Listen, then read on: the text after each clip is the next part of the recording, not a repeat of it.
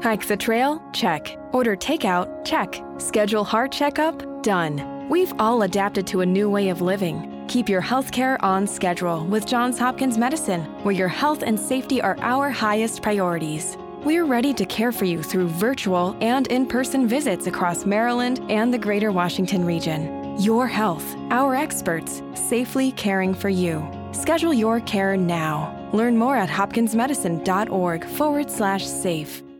Hike the trail? Check. Order takeout? Check. Schedule heart checkup? Done. We've all adapted to a new way of living. Keep your healthcare on schedule with Johns Hopkins Medicine, where your health and safety are our highest priorities. We're ready to care for you through virtual and in-person visits across Maryland and the greater Washington region. Your health, our experts, safely caring for you. Schedule your care now. Learn more at hopkinsmedicine.org/safe. It's time to talk the world's game from an American perspective. Presented by Three Lions Pub, you're listening to Two Up Front, where we focus on all things American soccer, from the NWSL, MLS, U.S. national teams, and all the way to the youth levels. Now in the studio, your hosts, Baxter Colburn and Simon Provan. Hi everybody, welcome to the next edition of Two Up Front here on Brew Sports, presented by Three Lions Pub at the Attention Era Media Studios. We welcome you inside the studio, of course, for a Wednesday edition of the program. I am Baxter Colburn. Simon Provan joining me remotely today. He is thankfully not sick. We thought he may have had a case of the strep throat, but he actually is A-OK. So, Simon, of course, it is a very good thing to hear that you are not sick. How are you feeling? You feeling any better today? Well, I am definitely sick. It's all sinus stuff, but I just got the word from the doctor that, thankfully I don't have strep, but one of those 4 o'clock in the mornings, what is going on in the inside of my throat kind of deal. So didn't want a chance in and coming in, Baxter, getting you sick, getting David sick, who I get to look here out in my beautiful screen. Well, I mean, but so just to warn you, Baxter, I do have 2 kids at home on spring break. This may end up being one of those BBC interviews where my kids have to run in. I was going to say, I mean, if you guys can make it look even better than that guy did on the BBC, I feel like that would be even better. I mean, they're like, I wanted to like Spider-Man like drop down and like peer in and be like, what's going on? And like just like random things just keep passing through and just never acknowledge it. Be like, what was that? Get to do April Fool's Day today or this year, so you could probably expect something. Hopefully not, but always expect the unexpected on Two Up Front. Exactly. That is absolutely true. But I noticed, Simon, that you and I got the matching shirt memo today. We are wearing our Joe Hawk shirts, courtesy of Joanna Lohman and the Washington Spirit. So a very big thanks to them. So shout out to the Washington Spirit for the awesome shirts. I believe it is, now I'm spacing on the Twitter account, of course. Is it Show Your Spirit or Rise Your Spirit? I feel like I should know this, but I can't think of it off the top of my head right now. But you know what, Braxter? We have a pre-recorded interview today. While we're playing that, we'll make sure we look it up so we give the right people the right credit, because this is an amazing shirt. Feels wonderful. It's phenomenal. And come on, it's Joe Hawk. Right? We love the Joe Hawk. What a way to kick off the NWSL season on Two Up Front by wearing some Joe Hawk shirts. Exactly. Well, speaking of said interview, Scott Caldwell of the New England Revolution will be here on the program in our third segment. Make sure to stick around and check that out. Simon goes all nerdy on Scott, so we'll see if Scott actually enjoys that or not. But, of course, you can find the show here on Wednesdays at 10 a.m. Central Time live here on the Brew Sports Network. You can also find it on their website, brewsportsnet.com, and on our website as well, twoupfrontsoccer.com as well. Two Up Front in the search bar there. While you're there, why don't you give us a like, maybe a share? That'd be kind of cool. You can also find us on Twitter at 2UpFrontSoccer. Of course, we have our own Twitter feeds. I go about on stuff on soccer, but also politics sometimes. Not too much politics, not to scare anybody, but also theater stuff, just general thoughts. I'm at Simon Provan, and of course, Baxter is at Baxter Colburn. Yes, indeed, Simon Provan. So a couple of things to take care of right away here in the kick around as we are getting the show underway, of course. We are on Facebook Live, so make sure you hit us up with any comments or questions or thoughts that you have about the soccer world. We'd love to hear from you. And don't forget to hit the share button as well, too, so more people can check out what we've got going on. Of course, the European Champions League is the first and foremost thing that the soccer world is captivated with on an international level. We're very international on the kick around today, Simon. The Champions League, of course, very first and foremost. I didn't get a chance to watch the game yesterday, but I was following along remotely, and I still have gone back and double-checked and rechecked and quadruple-checked that Juventus actually won 3-0 against Barcelona. I'm just absolutely flabbergasted by this, but at the same time, we were talking about this a couple of weeks ago, that Barcelona kind of seems to be in that changing of the guard, sort of not as dominant as they used to be, especially now that Neymar was out for this game as well, too. Well, Baxter, the thing to keep in mind, of course, is that we all thought Barcelona was done with PSG. Now, did they get a little help from the referee in that series? You could argue that they did. So we do wait and see what happens in the second leg. But, yeah, Dybala scoring twice for Juventus. Bit of a shocker, I would say, although a lot of people, from the start of this tournament, were saying, look out for Juventus. A lot of people are counting them out already. But here they are, Baxter, looking like one of the best teams in this tournament. Can Barcelona come back from down 3-0? We didn't think so against PSG, but they did.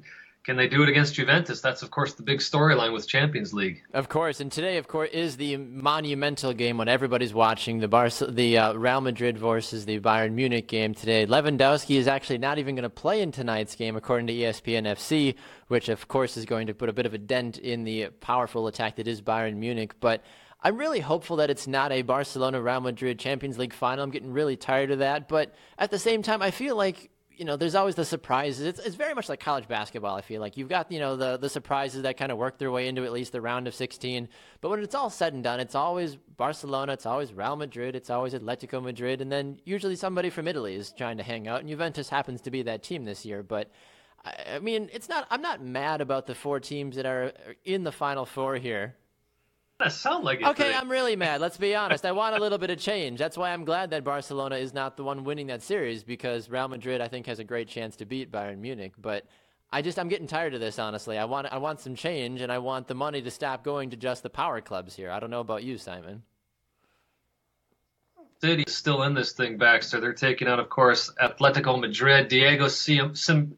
Simeone. Simeone has talked about that he really is scared of Jamie Vardy, and that's basically his whole plan of attack, or plan of defense, you could say, is all about Jamie Vardy. So, don't throw Leicester City out of this yet. They've been doing okay in the league. They're going to survive, it looks like.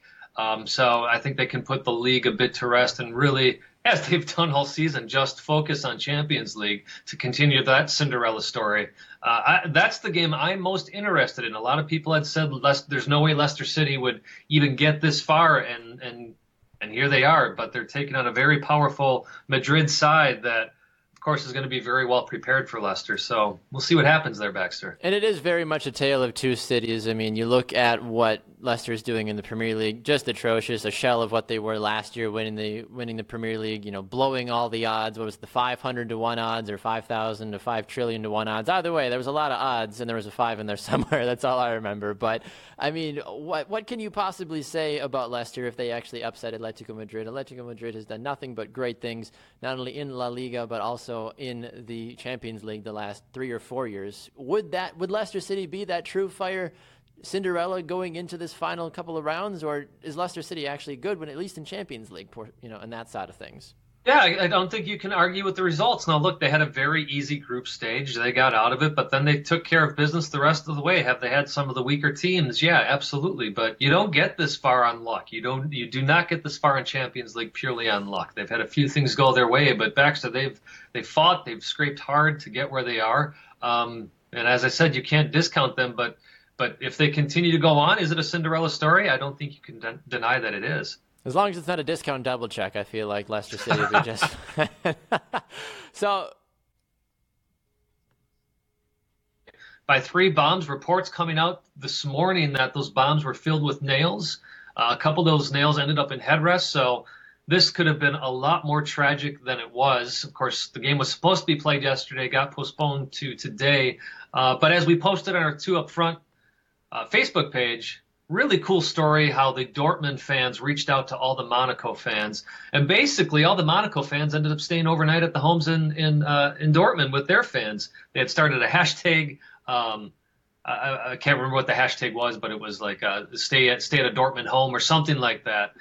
So it ended up being a really cool story. What a way to take tragedy and turn it into something beautiful. But of course, there's still soccer to be played, and that game will happen later today as well. Actually, just pretty shortly after we get off air here, 11:45, Borussia taking on AS Monaco. Yes, I think this is absolutely just a great thing for, in the sense of the fans and what they're doing. Obviously, this is a tragedy, and thankfully only one person mildly got hurt, and he's going to be out a couple of weeks, too, from the reports that I've seen. Mr. Bartra there will be out several weeks after the blast. But I feel like if you're a U.S. national team fan, you're sitting here at home going, whoosh, because, what if Christian Pulisic had gotten hurt? Borussia Dortmund in general has some of the very best young, talented players from numerous national teams. So you'd like to think, not to be, cliche and punny, they dodged a bullet on this one, honestly, or dodged the nail in this sense. But it's good to see the fact that, thankfully not a lot of injuries were sustained. But my question, though, to you, Simon, that a lot of other people have been debating as well, too, is this too soon to try to play this game following a potential near-death experience for a lot of these players for Borussia Dortmund? Well, from the players' perspective, I would actually say no. They probably want to get this put behind them as quickly as possible. Also, I think UEFA is being sensitive to the traveling fans. From the outsider's view, is it too soon?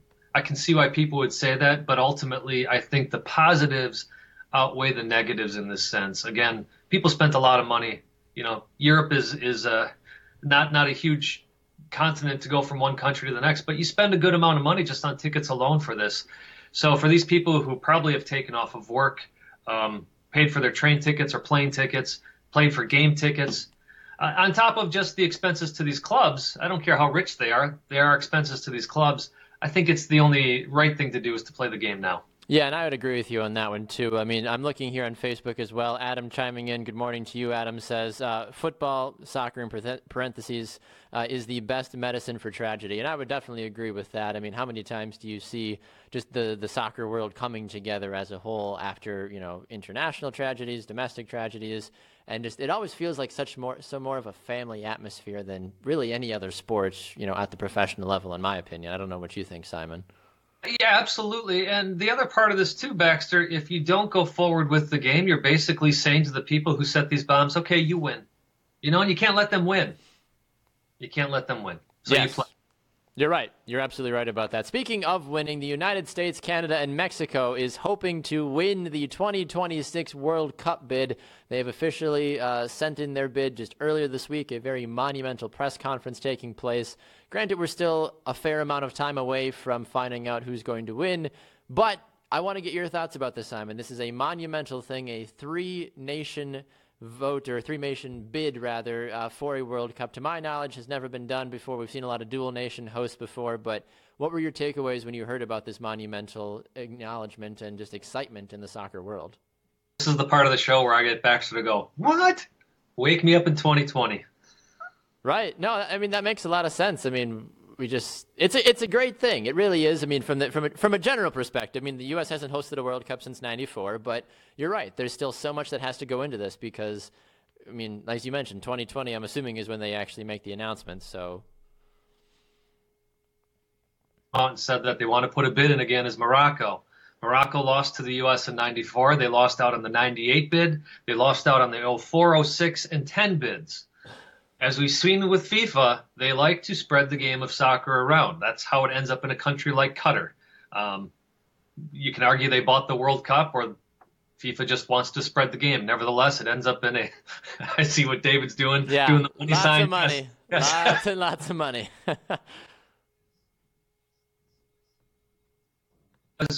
A lot of people are looking at this like, all right, good, the World Cup's going to be here in 2026. And what I'm saying is not so fast. If Morocco bids this thing and they haven't hosted yet, the thing that's working against this bid, Mexico has hosted the World Cup twice. The U.S. has hosted it once. Now, personally, would I love it here? Absolutely. And they're talking the split being 60 games in the U.S., 10 in Canada, 10 in Mexico. That's already upset a few people in the Canadian and Mexican federations.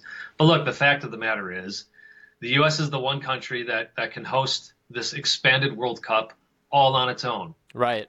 48 teams. The games go from 60 games to 80 games. So you're adding 20 games to this. It makes sense. And that's what worries me. FIFA doesn't make sense.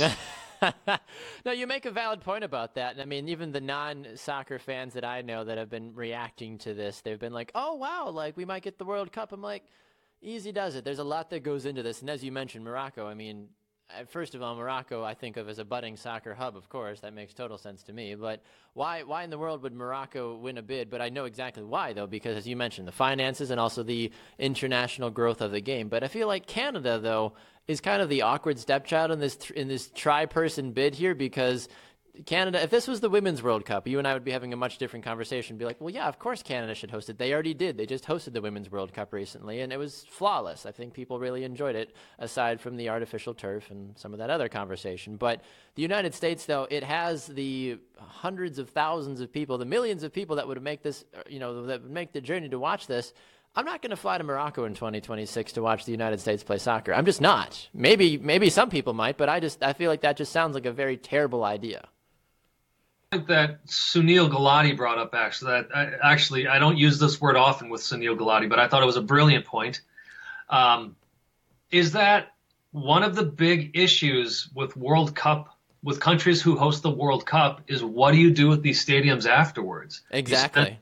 Billions of dollars on some of these in Brazil, who has a lot of poverty in their country. Qatar, even though they're a very rich country, they still have poverty there. For crying out loud, they're basically using slave labor to build their stadiums. But to get to my point, what Sunil Gulati talks about is we have the infrastructure. We don't have to build anything. We don't have to worry about spending all this money and then going, oh my goodness, what do we do with these stadiums? Because These stadiums are already built, they're already being used. And a lot of people have come out and said, well, yeah, but they're going to be played once again in American football stadiums. Look, all these new football stadiums have been built with soccer in mind. The House of Jerry has specifically been built with the idea of hosting World Cup games there. Right. I mean, the new Mercedes-Benz Arena as well, too, in Atlanta is absolutely a true testament to that. Just a gorgeous, gorgeous arena that, I mean, people would be foolish to think that wouldn't host at least one World Cup game or maybe a semifinal game or anything of that nature. And the last thing I'm going to point out, too, Baxter, people are saying, wait, how can 3 CONCACAF teams get automatic bids then? Got to remember, folks, that 48 teams now are going to be in this World Cup. It's already basically been announced that CONCACAF is now going to get 6 bids in this World Cup. So Canada, U.S., Mexico all automatically qualify. Mm-hmm. You still have 3 more teams from CONCACAF that have to qualify for this tournament. So I think 6 is ridiculous from CONCACAF. We're not that strong of a region, even with a 48 team. But if you're going to go that route and still have to make 3 other teams qualify, again, it's not much of an issue for me with having Canada, the U.S., and Mexico all automatically. I mean, U.S. and Mexico pretty much going to qualify anyways. How sad is that Canada had to wait to try host a World Cup to potentially actually qualify for the World Cup? I mean, come on, Canada. Granted, you'd like to think by 2026 they might actually have their act together, but that's kind of sad, especially, I mean, does Qatar even have a national team? I'm pretty sure they do. And they're gonna get bounced in the first round. They're getting mauled. I think they're getting mauled right now in Asia Cup qualifying or whatever the tournament is there. Oceania, yeah. I don't know. Some place out there. Who knows? Yeah, well, I know they're part of it. Hey, look, the U.S. thankfully qualified for that 1990 World Cup. Otherwise, the U.S. would have been hosting the World Cup, and that would have in '94. That would have been their first time in the tournament. Had True. Not been for the miracle in Trinidad from the shot heard round the world by Paul Caligiuri. That is absolutely true. Three Lions Pub in Milwaukee, Wisconsin is just the place for me. They've got everything. Great pub food, a wonderful selection of draft beers, and a brilliant atmosphere, especially during Premier League matches. Check out the Three Lions Pub menu at threelionspub.com, where you can also find all their specials and the great events that take place throughout the year. Three Lions Pub, where across the pond is now across the street. Well, speaking of the shots heard around the world, people are going to start to hear shots from the NWSL here soon because their season kicks off on April 15th on Lifetime, and still yet to hear exactly where the rest of these games are going to be played, Simon. But as we mentioned earlier, we've got our Joe Hawk shirts on representing the Washington Spirit. Not exactly the teams you and I personally support. I'm more of a Houston Dash guy. You're more of a Portland Thorns guy yourself. But This NWSL season, I think, is absolutely pivotal to the success of women's soccer, not only domestically but internationally, because of the new partnerships that the league has, but also all the players that have kind of come back to the league and are continuing to flux out as well, too. How excited are you for this weekend to finally get here and we can finally see NWSL soccer back in action? Oh, Baxter, I am thrilled. I do have a soft place in my heart for Sarah Hagen getting cut by the Orlando Pride. But, of course, that was to make room for Marta, so hard to argue against that. But then you hear just a couple of days ago that Sarah did get picked up by the Houston Dash. We're hoping to get Sarah back on the show here at some point. Houston Dash. Yep. So your Houston Dash picks up Sarah. And, of course, one of the reasons that you and I celebrate her, she's from our home state. She's from Appleton, Wisconsin. Yes. But, yeah, Baxter, I mean, I think it's going to be a great season. Like, we've seen so many teams restock. We've seen Seattle restock. Of course, curious to see what happens with Boston. Washington, even more curious because of all the great players they got rid of. They brought in a few good ones, but just some very curious moves there.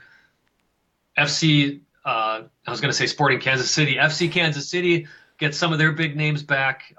So you can't help but be excited about the season, Baxter. No, you're absolutely right. I mean, I'm absolutely beside myself with excitement. I mean, I'm looking at these rosters through and through. I'm looking at, the Houston Dash, of course, as we mentioned as well, too. Portland is going to be a fun team again, of course. I mean, Allie Long has been scoring goals at the international level for the United States. So, I mean, you'd like to think that's going to translate back over to the club level as well. But my real question, though, and it really does center around, how are teams that struggled last year, like the Sky Blues, like Orlando, like Houston, like Boston, how are they going to do in this season?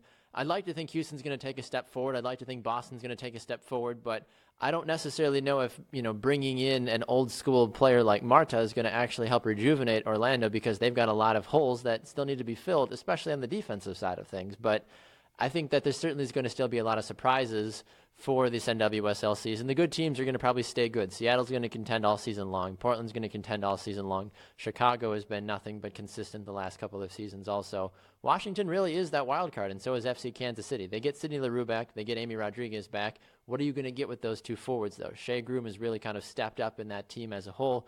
I want to see how those three players are going to work together as well. Is one going to come off the bench? I mean, we've had this discussion before as well too, Simon, but how do you take away from some of these certain things? Well, look, don't forget that Orlando also has Ellie Krieger now in the back, Baxter. True. They've shored up their defense there. And I still think, Marta is 31 years old, but she still plays the game at a world-class level. I was reading here we go. I'm the stat nerd, Baxter. She's been part of 3 leagues that have gone under. So hopefully she does not cause the NWSL to go under. I swear to you, Marta, you have one job. Do not ruin the NWSL. I saw her play in the WPSL, but I swear if she does, I'm going to be so mad. A couple of comments on Facebook here, too, I wanted to get to. Raymond says that you could argue that the United States brought the World Cup back in 1988. He says at least that's what the English press said in the UK. Adam also said that Ireland is playing Mexico at MetLife in New Jersey, and they are predicting that at least 60,000 people will be attending. It's a friendly. The U.S. and FIFA don't have to worry about attendance and likability. That I completely agree with you on that one. And Raymond also says, and the real reason why they qualified for the World Cup was because Mexico was bad back in the day, apparently, for the United States. But still had to play games, and the U.S. went with all college kids, basically. They had a few professionals, but don't discount the miracle that was for the U.S. getting to that 1990 World Cup, Raymond. Come on, man. But Baxter, I wanted to get back to the NWSL and talk about one player that I think is going to light up this league, and that is Rose Lavelle. We had her on the show recently. Boston Breakers have her number 1 draft pick. Listen, the 2 games she had played for the U.S. women's national team, Baxter, men's team, women's team, she is one of the most exciting players I've seen in a long time on that field. She lit up Russia like there's no tomorrow. I really want to see her in the center of the field. She's been playing on the wing quite a bit for Jill Ellis. I want to see her in the center because I think she's the type of player that, with the awareness that she has, with the confidence that she has on the ball, for her ability to just ping passes wherever she wants it, I want to see her play almost that classic number 10 role. Have Crystal Dunn up top. I think those two will combine in a great way. Of course, I'm not talking NWSL. I'm talking U.S. women's national team. But to know that Rose Lavelle is coming into this rejuvenated Boston team, I'm keeping my eye on the Boston Breakers and specifically Rose Lavelle. Well, here's my question with Rose Lavelle, though. I mean, you and I had her on the show, as you mentioned last week. She's an absolute joy to speak with, and her talent certainly is there. I just want to know how that's going to transition over to her being more of a leader on the club side of things, because let's be honest, Boston is searching for that person that is going to lead them to the promised land. Rose has that talent, but I'm worried that the amount of pressure she may end up having to face by having to be the face of the franchise to an extent this early in her career. I mean, I'm assuming she's going to be just fine, but I truly am going to be watching her with a much tighter lens now, because I want to know if she's capable of actually living up to all the hype. It's a number 1 draft pick after all, and people always have that extra stipulation of like, okay, are they going to actually perform like a number 1 draft pick? Internationally, yes, she certainly has. She got that goal against Russia. I mean, you and I could have probably scored against Russia in that game too, Simon, not to take anything away from Rose, but I want to know what she's capable of doing now that she's going to actually have to play against world-class players day in and day out. College, a little different. I think that she's going to have a lot more pressure sitting on her shoulders now once the season kicks off this weekend. Absolutely, but don't forget she'll still be playing with players like Adriana Leone, possibly those two playing up top together. And of course, she's got her U.S. teammate Megan Oyster in the back there as well. So I totally get what you're saying about now playing against world-class players week in and week out. But my biggest takeaway from those 2 games against Russia, Baxter, was, again, her confidence on the ball, no matter who she's playing against or with. I think that's going to translate very easily over the NWSL. I'll be surprised if she struggles. How about that? That would make a lot of sense to me. Yeah, I mean, here's the one thing that I noticed, too, from these U.S. games is that you could tell that the players were really, really bored. Like, the goals that they were scoring, the way that the team was kind of moving the ball, they're like, yeah, we know we're way better than Russia. Oh, there's another goal. Like, woo, I'm going to kind of celebrate. Like, they just looked bored. They didn't look like they cared that they were curb stomping the Russians 9-1 over 2 games. I mean, did it actually do any good for the team as a whole? I mean, winning by that many goals?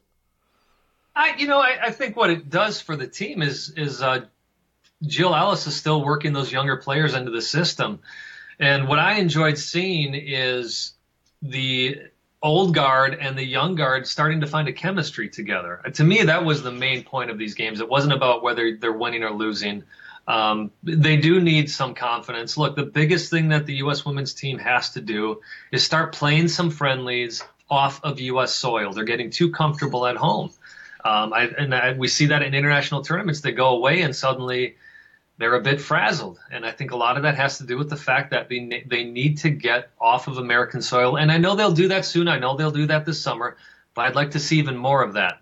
Yeah, and I'd agree with you on that one, too. I mean, they're going to be playing Sweden in Sweden, which I think is going to be a huge movement for the United States, and you're going to continue to see this growth of the team as a whole, from the young player to the new player. There's one other player that I'm curious to watch as well this upcoming NWSL season, is, of course, the leading goal scorer and the MVP winner last year, Lynn Williams. How is she going to translate from 1 year's worth of success to the second year? Is she going to still be this high elite player for basically the same North Carolina Courage team? I certainly think she has the talent to do it. She's done fairly well at the national team level as well. I just want to see if you know me, the one word I always say about I'm like, well, show me the consistency. I want to see if the consistency is there for Lynn Williams after she had such a breakout season last year. I think she has the talent to do it. She's got the supporting cast around her also. But I want to know your thoughts, though. Is Lynn Williams going to have a even remotely close to successful season this year as she did last year? The one rule, Baxter, when it comes to picking champions is don't pick last year's champion. True. Repeat is very difficult, and I think you can apply that for the most part to players as well. Maybe Lynn Williams is an exception. I don't know. You figure she's still, again, having the support and leadership of Sam Mewis, of course, Jess McDonald. I mean, as you said, Baxter, basically what's amazing to me is that this entire Western New York Flash team packed up and left and all went together to North Carolina, including Coach Paul Riley.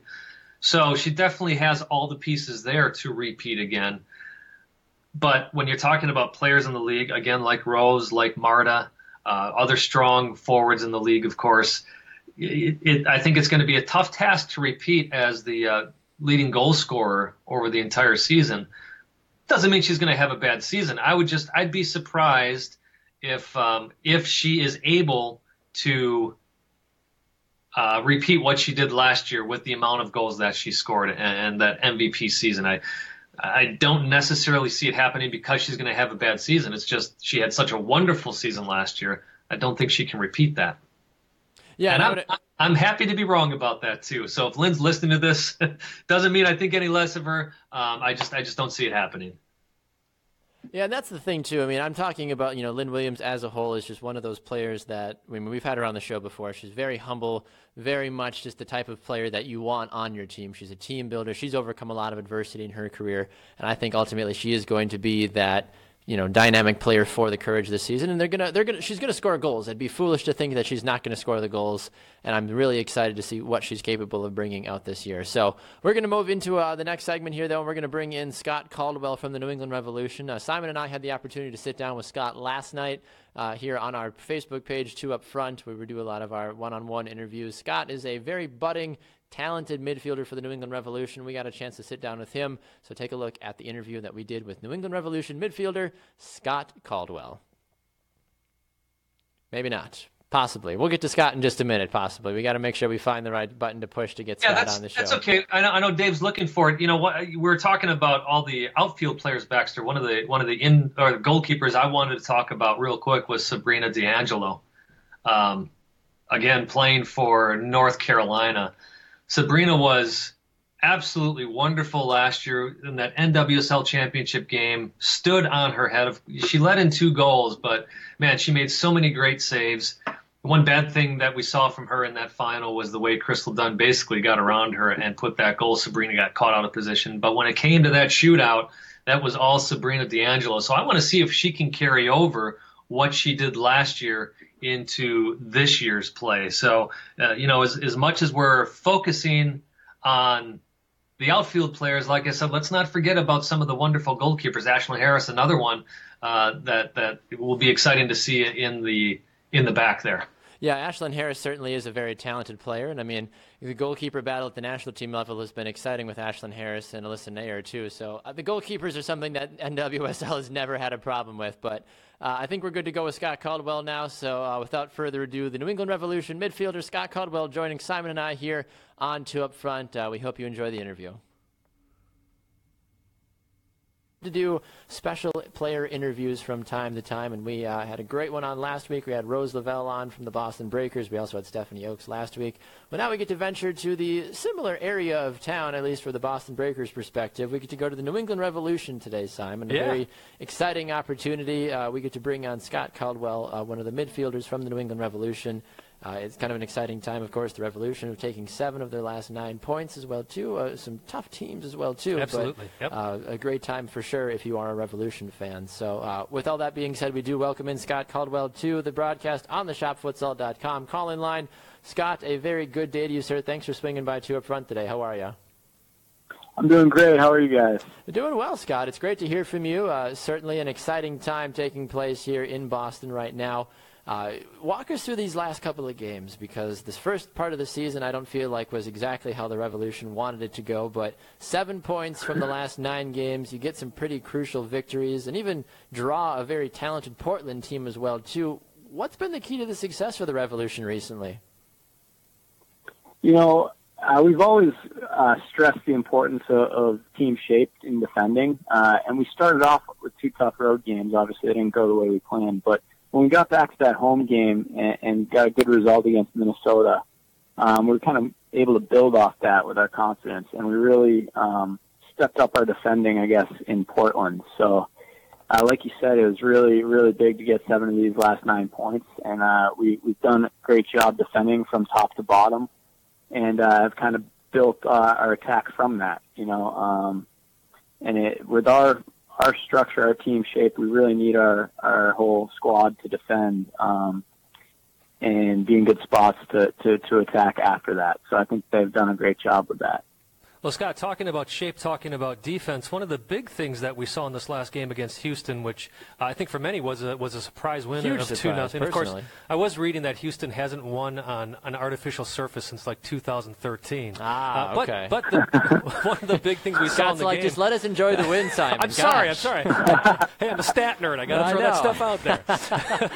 But speaking of stats, one of the big shifts that we saw Jay Heaps make in this game was Chris Tierney came off off the field, and Kellen Rowe got a start at left back, which brought you back into the starting lineup, Scott. So I'm curious about how that, obviously it worked out well for you, but getting back in the starting lineup, what did that mean for you?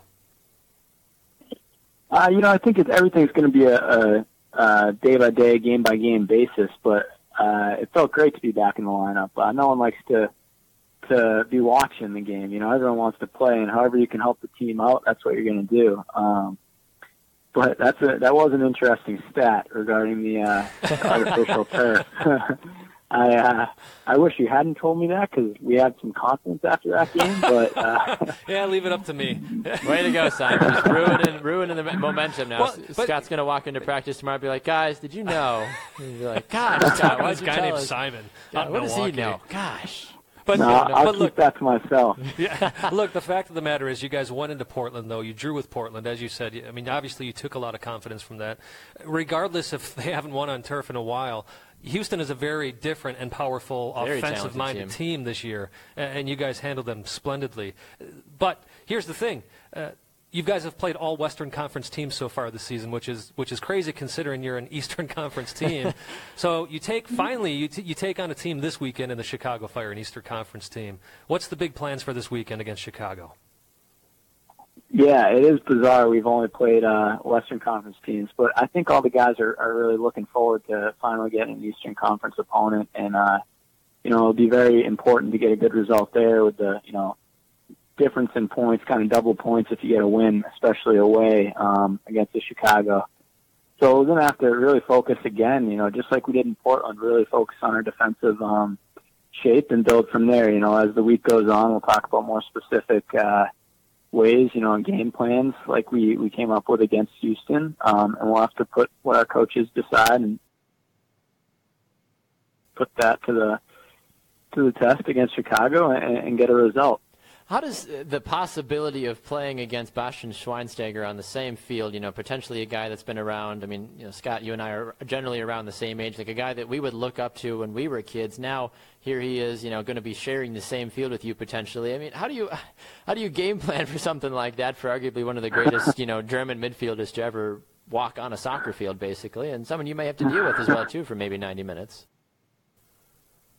Yeah, there's nothing you can game plan really for a specific thing like that, but it will be a pretty cool moment if that does happen. But once the whistle blows, all that's kind of thrown out the window, and you just have to perform it and do your best, to help the team win. So it could be a cool moment if it happens.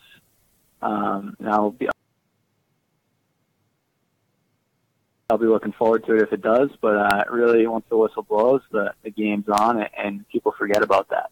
Well, speaking of another player's career, Scott, not Schweinsteiger's, but yourself. You've been with the Revolution really since your academy days. You went to the University of Akron, but another stat nerd here. Diego Fagundes became the first homegrown field player to reach 10,000 minutes. Bill Hamid, of course, goalkeeper, also reached 10,000 minutes as a homegrown player. Scott, you look like you'll be the next person to reach that milestone. I think it's pretty cool knowing that you and Diego share this journey together. I wonder if you could talk a bit about that. And, it looks like in possibly 5, maybe 6 games, you'll be crossing that 10,000-minute line. Yeah, well, first of all, congratulations to Diego. It's a pretty cool thing to do. It's special, especially to be able to play for your hometown team in any capacity, and to get 10,000 minutes is definitely a big milestone. I think our coaching staff and our academy staff have really shown that they trust the academy players, and I think that's very, very big. It's definitely gives us a lot of confidence to go out and perform when they trust the young guys coming through the academy to put on the jersey and play for their hometown team. And so, I'm looking forward to it. I hope the moment comes, and when it does, I hope it's during a good game like Diego got, and we have good performance. Talking with Scott Caldwell here on the ShopFutsal.com call-in line on 2 Up Front. Scott, one of the things we've seen moving to more of an international level here with Bruce Arena has been a lot more MLS guys getting called into camp. Some young, some old, some that people still question. But I'm wondering from your perspective, because that style of midfield play that you do so well on a week out and week out basis, do you obviously have aspirations to play at the national team level, but has there been any conversation with you from Bruce Arena and the staff as a whole based off of the young career that you've had, but also the early success that you've seen as well so far? No, there's been no conversation there. But like you said, it's always a dream to play for your national team, and that would be pretty cool. But I would, with conversation being discussed there, most important thing is to get results for your club and to play the best of your ability for your club. And the better your team does, the more the individuals will be, kind of in the spotlight, the more they'll be seen and deserve to get those opportunities. So, we have a lot of young, talented American players on our team, and, the better we can do in the league, the more opportunities we'll have. So it's something that it's good to see, MLS guys doing well under Bruce, and it's just hope that, that can continue. Scott, one of the other final things for me, at least, before we let you run, is the Revolution have kind of been on this up and down turn. As someone actually that is a supporter of the Revolution since the early Taylor Twellman days, I've been on that roller coaster with you as a fan, not necessarily as a player. But you haven't been a player? I've tried. Keep trying. Okay. Jay doesn't return my calls. Okay, so if you want to tell Jay Heaps to pick up his phone, Scott, I'd be grateful. But you guys are kind of deep at the forward position, I guess. So I might have to wait a while. But you look at this Revolution team going from competing in an MLS Cup a couple of years ago to then barely kind of getting by the last 2 years to now all of a sudden getting after this kind of a hot start as well too. The big conversation, though, from a Revolution fan perspective is, when is the stadium going to be built? Do you think that the Revolution, number one, need a stadium? And number two, have you heard anything about a potential stadium within our lifetime? I think just as much as I do in terms of a stadium being built. So I'll start it off with that. Fair enough. They keep it very in-house, as they should. And I think my perspective is that the Crafts want a soccer stadium for the Revolution. But, they're And welcome back inside the studio for Two Up Front. Apologies about that. Some technical difficulties taking place with the interview there with Scott Caldwell, but a great interview overall nonetheless from him. Some great insight, and just love the brutal honesty that the way he kind of just goes about the game as well too. So Simon, it was also obviously great to hear what he had to offer us as well too. I mean, he certainly was loving the fact that you were throwing those hardcore stats at him as well too. But what was some of those? What were your brief takeaways there from Scott Caldwell as a whole? Well, it was interesting to hear him almost surprised as we were about the adjustments that Jay Heaps made in that last game with moving Rowe back to left back, Tierney again struggling with a bit of an injury, being taken out, and of course not a surprise to have Scott in the midfield, but it was interesting to see. And the one thing I would have loved to ask Scott, had we had a little more time and had I been thinking a little bit better, is this something that he expects the Revolution to continue to do? To have Jay Heaps play some of this chess match with his starting lineups a little bit more for the rest of the season. Yeah, that is a very valid point, honestly. I mean, for the most part, Jay Heaps is usually pretty consistent. But yeah, Kellen Rowe playing left back, as you mentioned during that last game against Houston, was a bit of a surprise. But I think that ultimately the Revolution are on the right track moving forward. So I'm curious to see what they do the next couple of weeks, because that'll be very telling for their success the rest of the way. Just kind of closing out the rest of the show here, we do want to look back quickly at the week that was and then give some predictions for the upcoming week of Major League Soccer as a whole. Of course, the Revolution, I thought, was kind of that surprise victory this last weekend, that 2-0 victory over the Houston Dynamo. Portland got that big win as well, too, 3-1 over Philly.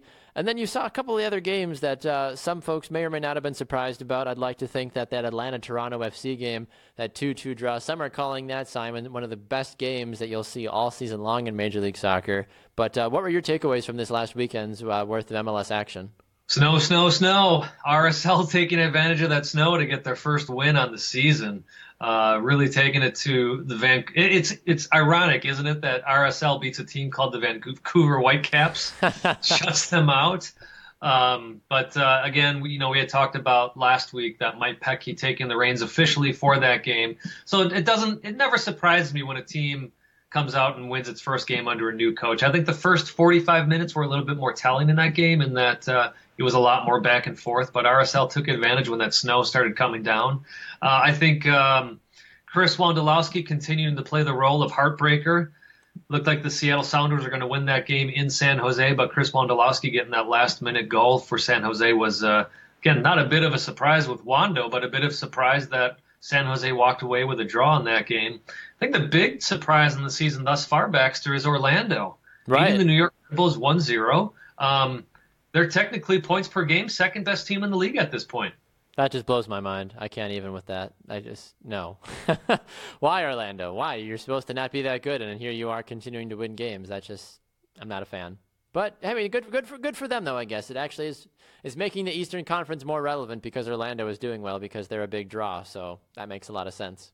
And I'll say the last thing, Chicago fired Dax McCarty. I don't know if you saw the pass that he made, basically 60-yard pass on the ground, going through every single player on the field, leads to Chicago's game-winning goal. Unbelievable play from McCarty. So maybe Chicago's also really starting to be who they've always wanted to be. Yeah, that is certainly something to keep an eye on. Dax McCarty, I saw a report this came out this week that he actually contemplated taking a leave of absence after he got traded to the Chicago Fire after that kind of unceremonial departure from the Red Bulls, and then, of course, him getting married as well, too. So glad that he obviously didn't end up doing that. I think he makes the game of soccer that much better, and, of course, Chicago is thrilled to have a player like him on their club as well. Do we want to move into our predictions now, Simon, since we got to wrap up this show? All right, so predictions, the interns have yet to return from how we did last week, so once they get those tabulations officially done for us, we need to get like Ernst & Young or something on here to help us keep track of like the 10 things that we do each and every week. But let's take a look at the upcoming games this week. 3 games taking place on Friday night. You've got Philly, NYCFC, Vancouver, Seattle, San Jose, and FC Dallas. I'd like to think, for the most part, that there are 3 clear favorites to win in each of these games, FC Dallas, NYCFC, and Seattle. However, based off of how the season has gone thus far, Simon, do you disagree with those as 3 possible victors for this possible weekend? Yeah, I have to say that I've been surprised by NYCFC and not doing as well as I thought they would this season. I think they're sitting in the 6th spot in the East right now. Philadelphia, though, is horrible. Oh, terribly. So I will go with NYCFC, Baxter. I agree with you on that one. Vancouver, Seattle, this is an interesting one. Just looking at the injury list here, Baxter, Vancouver's got a lot of players out right now, but the 2 big ones are Hurtado and Brek Shea, apparently, are out for this weekend. Seattle, they're struggling, but when you have Ladero, Morris back on the field together, Dempsey doing all right, I think it's an easy pick in Seattle in this case. Yeah, and I'm going to have to agree with you on that one, too. Seattle, clearly the better team. Vancouver just getting smoked by RSL this last weekend. And, yeah, as you mentioned, Philadelphia, they're horrible right now. San Jose, FC Dallas, I think is going to be close. I think Wondolowski and the gang out there are going to keep it fun, especially since it's a home game for them. But FC Dallas still ultimately that team to beat in the Western Conference. But San Jose, though, it's good for Major League Soccer that San Jose is starting to become relevant again, I feel like, after their dominant run in the early years of Major League Soccer. tell you, it's the one thing shaky about San Jose, obviously, is their defense tends to fall apart for a few minutes during the games, and if FC Dallas can take advantage of that, we'll see FC Dallas win this one. But Baxter, I'm going to take this as my upset pick of the week and take San Jose. Wow, okay, fair enough. San Jose getting that clean victory. You've got Seattle as well. Atlanta and Montreal. Atlanta, listen, they're playing outstanding soccer right now. They're almost rated number 1 in the power rankings on MajorLeagueSoccer.com. You and I are going to get some power rankings out here as well in the next couple of weeks. We like to usually let a couple of weeks of soccer pass before we start getting too invested in power rankings. But listen, Atlanta is a great club still, regardless of the players that may or may not be struggling with some injuries right now. They are going to go into Montreal, and they are going to emerge victorious in this one. I've also got the same feeling for Orlando, actually, against L.A. I think Atlanta and Orlando are going to emerge victorious over the weekend. What say you? I will agree with you on Orlando. Atlanta, though, they drew in Toronto. Toronto's a much better team than Montreal. Atlanta has to continue to travel on the road. I'm actually going to take a draw in the Atlanta-Montreal game. Sounds good. Chicago playing host to the New England Revolution. Chicago getting that nice result over the weekend. The Revolution, of course, that shutout victory against the Dynamo. The Revolution, I'm going to do this, and they're probably going to end up losing, but they've been doing well. 7 of their last 9 points have come from Western Conference teams. I think they're going to end up winning this game against Chicago because they ultimately have been on this run recently, which means they're going to lose 5-0. So, but I'm still going to take the Revolution because, go Revolution. I will. I'll tell you what. Chicago is getting all their pieces together. New England's doing the same. I think these Chicago New England games can sometimes be a little bit on the boring side, but I think this is going to be one of the more exciting games of the week. You got firepower again, like Dax McCarty, Janino playing well, Schweinsteiger playing great already this season. Then of course on the flip side, Juan Agudelo playing fantastic, Lee Wynn, Scott Caldwell playing quite well. This is a tough one, Baxter, but I'm going to break your heart. I'm going to take Chicago on this one. Boo! No, it's fine. I understand. I'm not, like I said, I'm not mad about that. It makes total sense, honestly. You can't argue against that.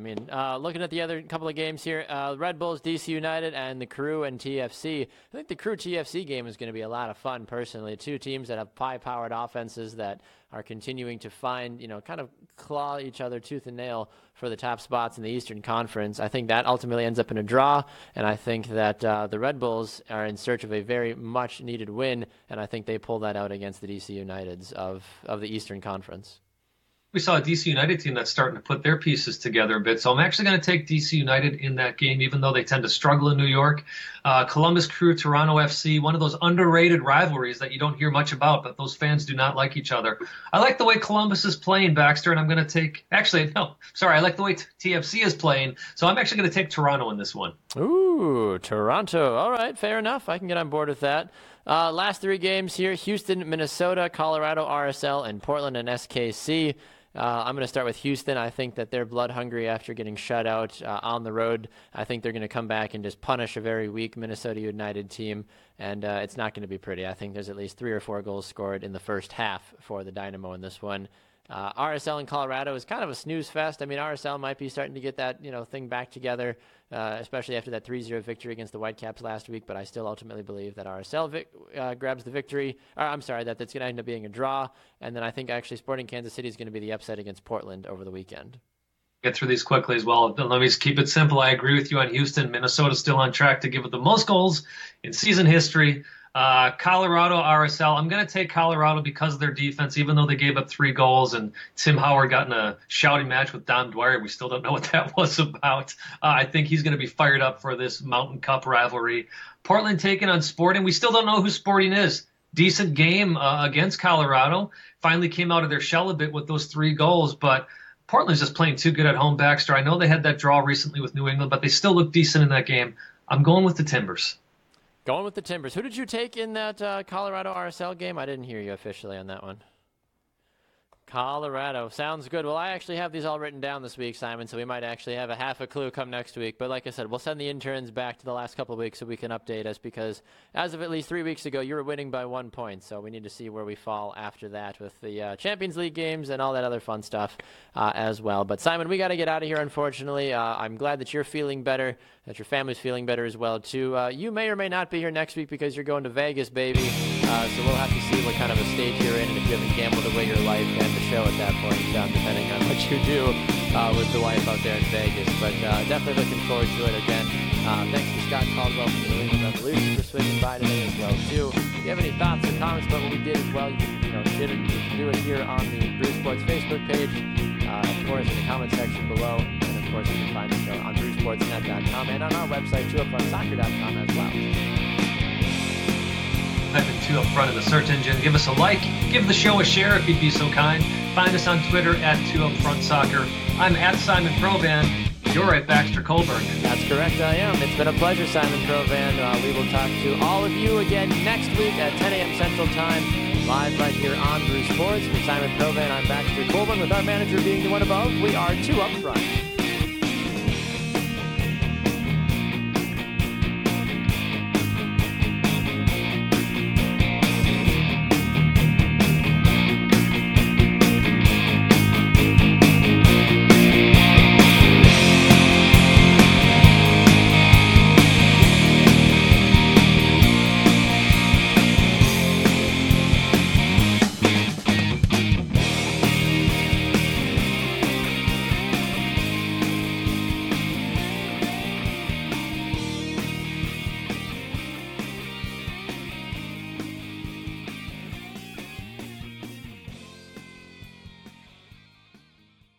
Simplify your federal agency's technology procurement with Connection Public Sector Solutions. Connection's dedicated account managers, commitment to exceptional customer service, and extensive catalog of federal contracts make IT purchases quick, easy, and affordable. Turn your challenges into opportunities and get rid of your technology pain points with Connection today. Learn more about what's possible with Connection Public Sector Solutions at connection.com/fedcontracts.